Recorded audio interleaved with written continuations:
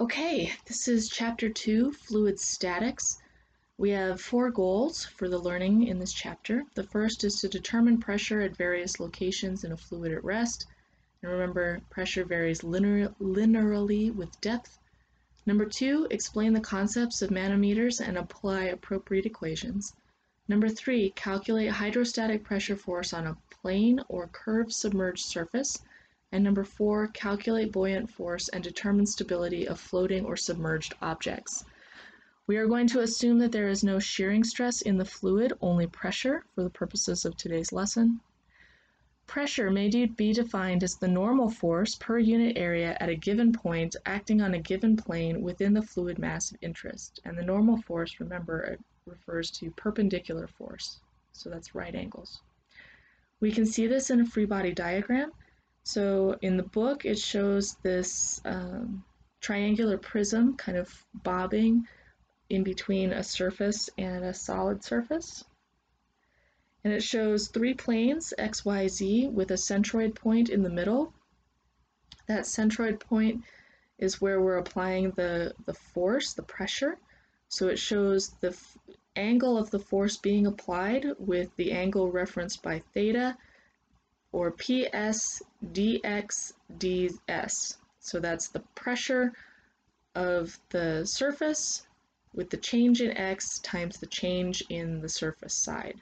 So we're applying the force to the side. So the pressure of the side is equal to the change in length of the side. Because again, remember, pressure varies by depth. When we look at the centroid, so the little dot in the middle where all the xyz comes together, we can see that gamma is equal to dx dy dz over 2. Again, because that is the middle that we're applying force to. So force equals mass times acceleration. We can see that the sum of forces in the y direction are equal to those pressures times the sine. So this is going to be our SOHCAHTOA geometrical representation of length, because again, remember, pressure requires a specific length off the surface. So the length, as dictated by sine theta, results in rho times dx dy dz over 2 times any length y. Or sum of forces in the z direction is equal to rho dx dy dz over 2 times a to z in the z direction, or the z direction. So PS, PY, and PZ in this formulaic equation refer to the average pressure on the faces. So the face S is the side that's having force applied. PY is the length associated with the y-axis, and Z is associated with the z direction. The pressure at a point in a fluid at rest or in motion is independent of direction as long as there is no shearing stress present. This is also known as Pascal's law. If there is relative motion or shearing stress where the normal stress at a point is not the same in all 3 directions, then pressure may be defined as the average of any 3 mutually perpendicular normal stresses at the point. And that's what our clever little triangle diagram is showing us. 2 types of forces exist on an element within an element of fluid. So there are surface forces and body forces. Body forces are equal to the weight of an element and may also include magnetic fields, though we're not going to use them for this course. And surface forces are just pressures applied. So for a fluid at rest, we can say dP dz is equal to negative gamma, where gamma is equal to density times gravity. So again, gamma is just going to be weight, right? Density times gravity, or rho times g. So for our first goal, determine pressure at various locations in a fluid at rest. This is the fundamental equation for fluids at rest. dP over dz equals negative gamma, where gamma equals density times gravity. It may be used to determine how pressure changes with elevation, because pressure increases with decreasing elevation. So pressure varies with length.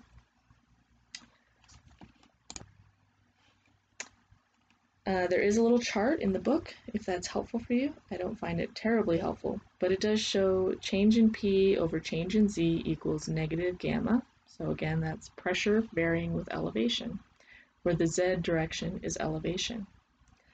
Incompressible fluid. A fluid with constant density equals an incompressible fluid. Usually variations in liquids are negligible even with large changes in pressure, so we can assume a constant specific weight.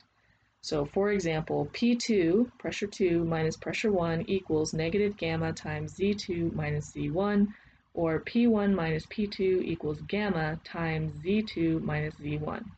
So the only difference between those is how you view elevation. So in the first one, we can say that P2 is greater than P1, which equals a decrease in elevation, which is negative gamma.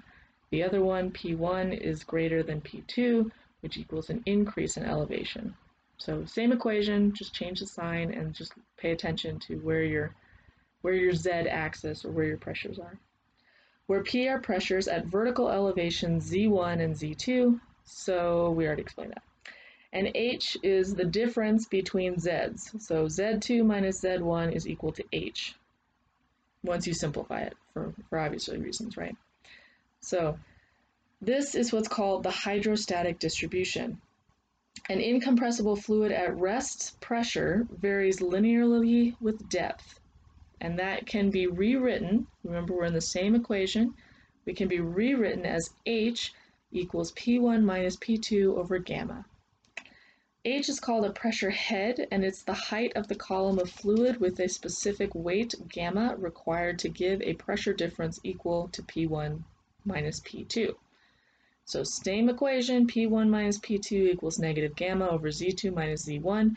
We're just using pressure head instead of the actual elevation changes. So it's just a consolidated version. Where air and water meet, this is a surface boundary. That's called a liquid-vapor interface, called a free surface. This is a very convenient reference plane. So P0 is the pressure acting on the forced surface, or the free surface, which can be the atmosphere in this case. So we'll take an easy one. So in this case, P2 equals gamma H plus P0. So the resultant pressure of any force applied is equal to density times weight, right, specific weight, times the change in head, or the change in elevation, head pressure, plus the original pressure. So that's the interface equation. We only care about depth. So remember this is very important. The size and shape of the container does not matter. The pressure head, or the Z change, is the only thing that matters. Just as a quick note for pistons, if we're using hydraulic examples, the equation for a piston is force 2 equals area 2 over area 1 times force 1. I included that because I feel like we're going to have a homework question on it, so might as well just have it in the bag. Compressible fluids. So pressure equals rho RT. So remember, compressible fluids tend to be gases. So because we're working with gases, we're going to be interested in the gas constant. So here we've got a modification of the ideal gas law, PV equals nRT, which I, for some reason, have been able to retain since high school. It's a miracle. But here we're looking for pressure equals density, R, which is the gas constant, T, absolute temperature in Kelvin. Please remember your units. So for this purposes of this class, we're going to be in isothermal conditions. That means that temperature will be constant. P2 equals P1 raised to the negative G times Z2 minus Z1 over RT sub 0. So that RT sub 0, Z2 minus Z1, that's all just the pressure head or the column of air associated with the type of gas at constant pressure multiplied by gravity, right? So it looks scary, but it's not. So the original pressure raised to, essentially the ideal gas law modified for that specific column of air. If the specific weight of a fluid varies significantly as we move from point to point to point, the pressure will no longer vary linearly with depth. Okay, so this is a difference between compressible and incompressible flow. In compressible fluids, we get some weirdness and it will no longer vary linearly with depth. As a note, the standard atmosphere conditions I still haven't memorized. They're in table 2.1. I'm sure at some point I will make an effort and just memorize them, but it has not happened yet. So we'll see how it goes. Absolute pressure is relative to a perfect vacuum, whereas gauge pressure is a local atmospheric pressure. Negative tells you that it's a suction or a vacuum pressure, and you must assume all gauge pressures for the purposes of this class. So anything in the text, unless it is specifically listed out as absolute temperature, will be treated as gauge temperature, so we'll need to adjust for absolute. What that means is we'll have a temperature versus absolute zero reference. The gauge pressure will have to be, if 14.7 psi is our atmospheric, absolute atmospheric pressure, then we'll need to add or subtract that depending on whether we're working with vacuum suction pressure or positive pressure. So just remember that 14.7 psi will have to be adjusted depending on what we're doing.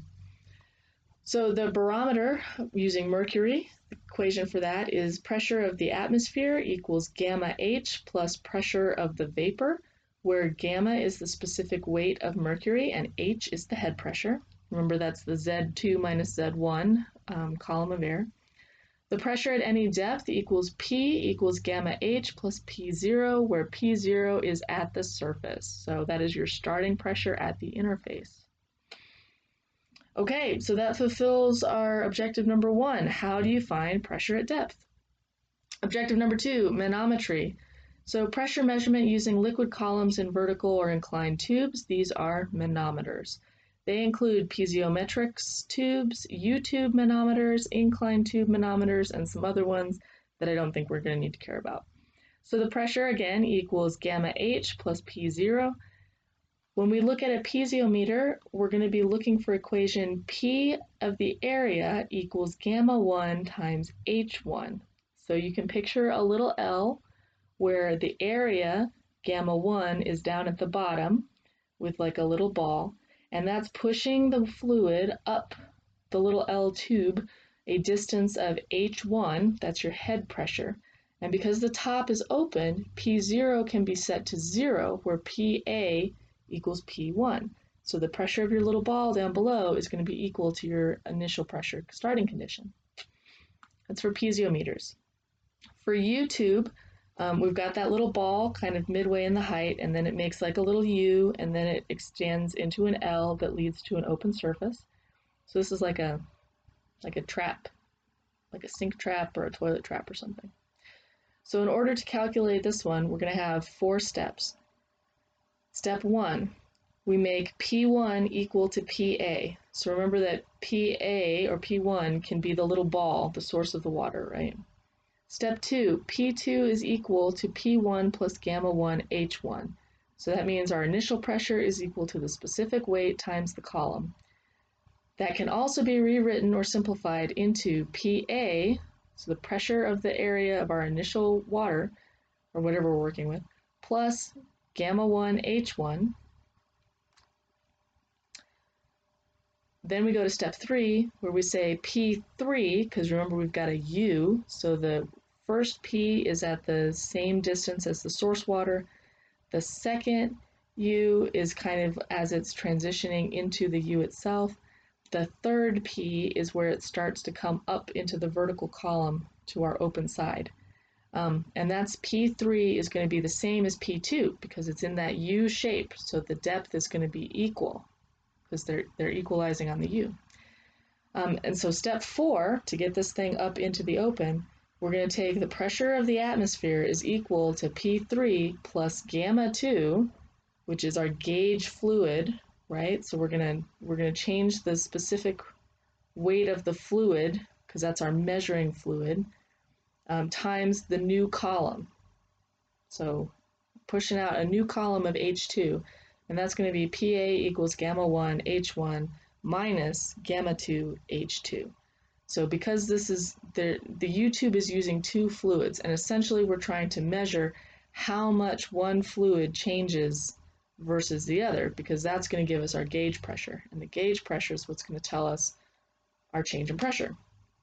So our final equation is going to be PA equals P atmosphere minus gamma 1 H1 plus gamma 2 H2. I did write out all of the little indicators, but the book has a really nice diagram of where each one of these points are going to be. But the key point is you've got 2 fluids. The difference between them is what becomes your gauge pressure. So that's why you have to do these 4 steps and like measure at the U, and like you have to do 2 specific weights. It's because you're using 2 different fluids to calculate the difference as a gauge pressure. So a couple rules for manometers. Number 1, write the pressure at either end of the manometer. You got your source, you got your free surface or your open space. Make sure you put your pressures down for both of those.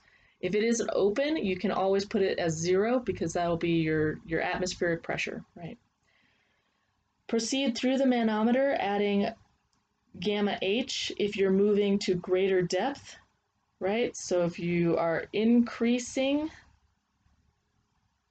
the elevation, Z, you add gamma H. If you are decreasing the elevation, if you are subtracting, then you will subtract gamma H. Remember, specific weight times your elevation change, so it's not scary. Number 3, stop at the far end and set your expression equal to the local pressure. So at your far end, for example, if it's open to the air, you can set your pressure equal to 0.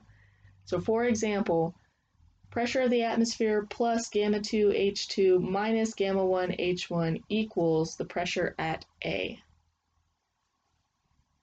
So everything has to be conserved in your manometer, right? It's not going anywhere. So if you change relative to one thing, put your gamma H relative to the other, right? Show the relationships between your first gamma H, your second gamma H, and you're always going to have your PA, which is your source material, right? This is where the mercury is coming from, versus your open or your P atmosphere free surface. The contribution of gas columns in manometers is usually negligible since the weight of a gas is so small. The most common gauge fluids are water, mercury, and oil. You can also solve for pressure differences between points or containers. There is an equation for that, but it's just basically showing that, yeah, if you increase your Z difference, add it. If you decrease your Z difference, subtract gamma H. That's all you gotta do. Elevation increases, add gamma H for that specific fluid. If you decrease it, subtract gamma H. I think I might have said that wrong. I'll go back and look it up. So for an inclined tube, PA minus PB equals gamma 2 length 2 sine theta. So we have to use sine theta because we're inclining the tube, right? So we're going to have a change in the length using our SOHCAHTOA. So again, there's a much nicer picture of it, but L2 sine theta is going to be the vertical distance between 2 points.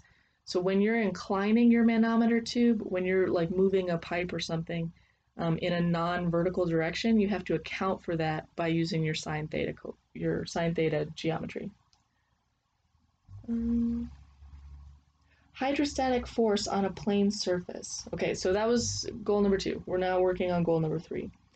Horizontal fluids, not incompressible type, FR equals rho A. Nope, FR equals PA, where P is uniform pressure on the bottom and A is the area of the bottom.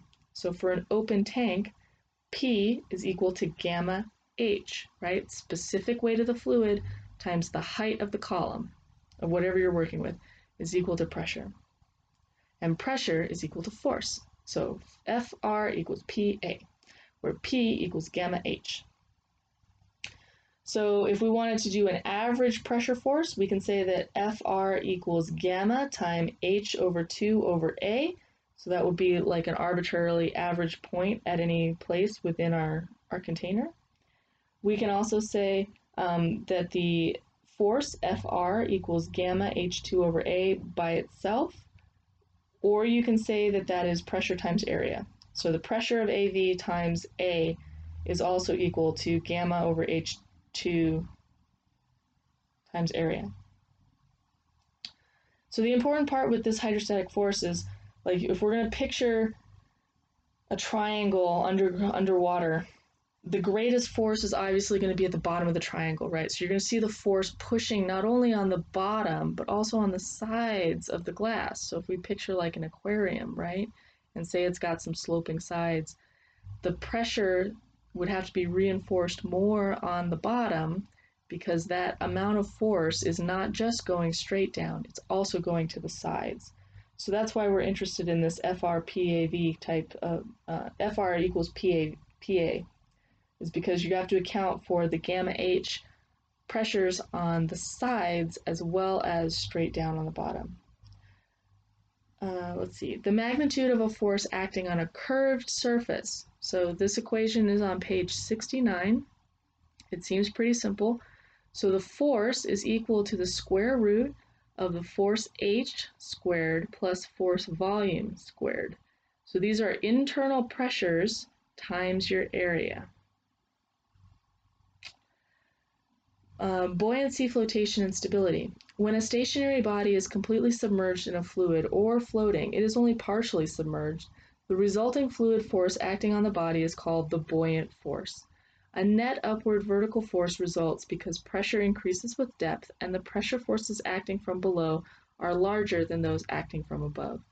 So this one, water supports you, right? That buoyant force, the equal and opposite reaction of the water pushing down on the ground is also the ground pushing up on the water. So in any direction, that same force, that same average force that we calculated at any depth within the water is going to be pushing back on you, right? So there's some derivations here that are moderately interesting if you're into that. Moral of the story is F of B equals gamma volume, where gamma is equal to the specific weight of the fluid, V is equal to the volume of the body, and the FB is the buoyant force. The buoyant force is the force of the fluid on the body. So it's not the body on the fluid, it's the force of the fluid on the body. This force has a magnitude equal to the weight of the fluid displaced by the body and is directed upward, which is why we have to calculate it using volume. The point through which the buoyant force acts is called the center of buoyancy, and this is known as Archimedes' principle. Stable equilibrium. If a body, when displaced, returns to its equilibrium position, it is unstable if it changes that position, regardless of how small the disturbance is. Hydrostatic pressure is pressure exerted by a fluid at equilibrium at a given point within the fluid due to the force of gravity. A fluid must be at equilibrium when it's at rest or when the flow velocity at each point is constant over time. Pressure is a point, not a vector or a field. There can be a pressure field, but we're going to talk about that a little bit different. Equilibrium occurs when gravity is balanced by the pressure gradient, and it increases with depth. A pressure field is the distribution of a whole bunch of pressure points. So you can see on this one, we're looking at a tank with a whole bunch of downward force, and we say pressure field is the bottom surface. On another picture, we look at an open-topped gauge pressure type tank with sloped sides, and we see the side, the force from the water being pushing out on the sides, and this is a pressure field against the side wall. At a given point, the pressure of a point is independent of direction. Up, down, wherever. That's why it can act on a body, is because it's in all directions at one time. It's the same amount of pressure going in every direction at a point. Let's see. Force is a vector, so force does have to have a direction, but pressure does not. So body force is equal to ma, which is also equal to gravity times density times change in volume. And the surface force needs to get added to that. Surface force is the negative change in gradient pressure times volume, and that will give you your total force. And this is Newton's second law. So the negative change in pressure plus the specific weight in gravity must equal 0. The pressure variation in compressible or incompressible fluids, hydrostatic pressure. So the pressure-height relationship, change in pressure over change in elevation equals negative density times gravity, which is equal to negative gamma. And this applies to any fluid, but it has to be static. We're not ready to move to motion yet, just static fluids. And in this case, gravity is the only body force, and Z is the vertical change. So just the same thing we've been talking about all day, right? Like vertical change is always your Z, which results in your head pressure, and gravity is our body force in this case. We're not working with electromagnetism or any of the magnetic fields or anything like that. Fluids are constant, P density, and are incompressible. So again, we've got the same equation, right? P1 minus P2 equals gamma times Z2 minus Z1. P1 minus P2 equals Z times your head pressure. So it's the exact same equation we've been working with. Just some standard numbers you might want to think about. 10 psi is equal to 23.1 feet of water. Gamma for Earth is equal to 62.4 pounds per cubic foot, or 518 millimeters of mercury. The reason we care is because a small force applied in one location will move a lot of energy to another location. So hydraulic jacks, for example, are very efficient. And again, water pressure depends only on depth, not shape. Compressible fluids, just a quick review. Again, dP over dz, that's going to be equal to your negative specific weight times gravity, or your negative specific weight. For air, specific weight is 0.0763 pounds per cubic foot. This is a tiny specific weight, which means a small pressure gradient. This can neglect elevation for gases in tanks and pipes because it is so small. Again, a review, P2 equals P1 raised to negative G times H over RT to 0. So that's for your gases, modification of the ideal gas law. And then finally, just remember your standard set of properties is in table 2.1, and pressure is always force over area, and it varies linearly with depth, unless you start doing compressible fluid weirdness, and then it does not. But for right now, incompressible fluids, and most compressible fluids can go varies linearly with depth. Okay, thank you everyone. We'll go for next lesson here.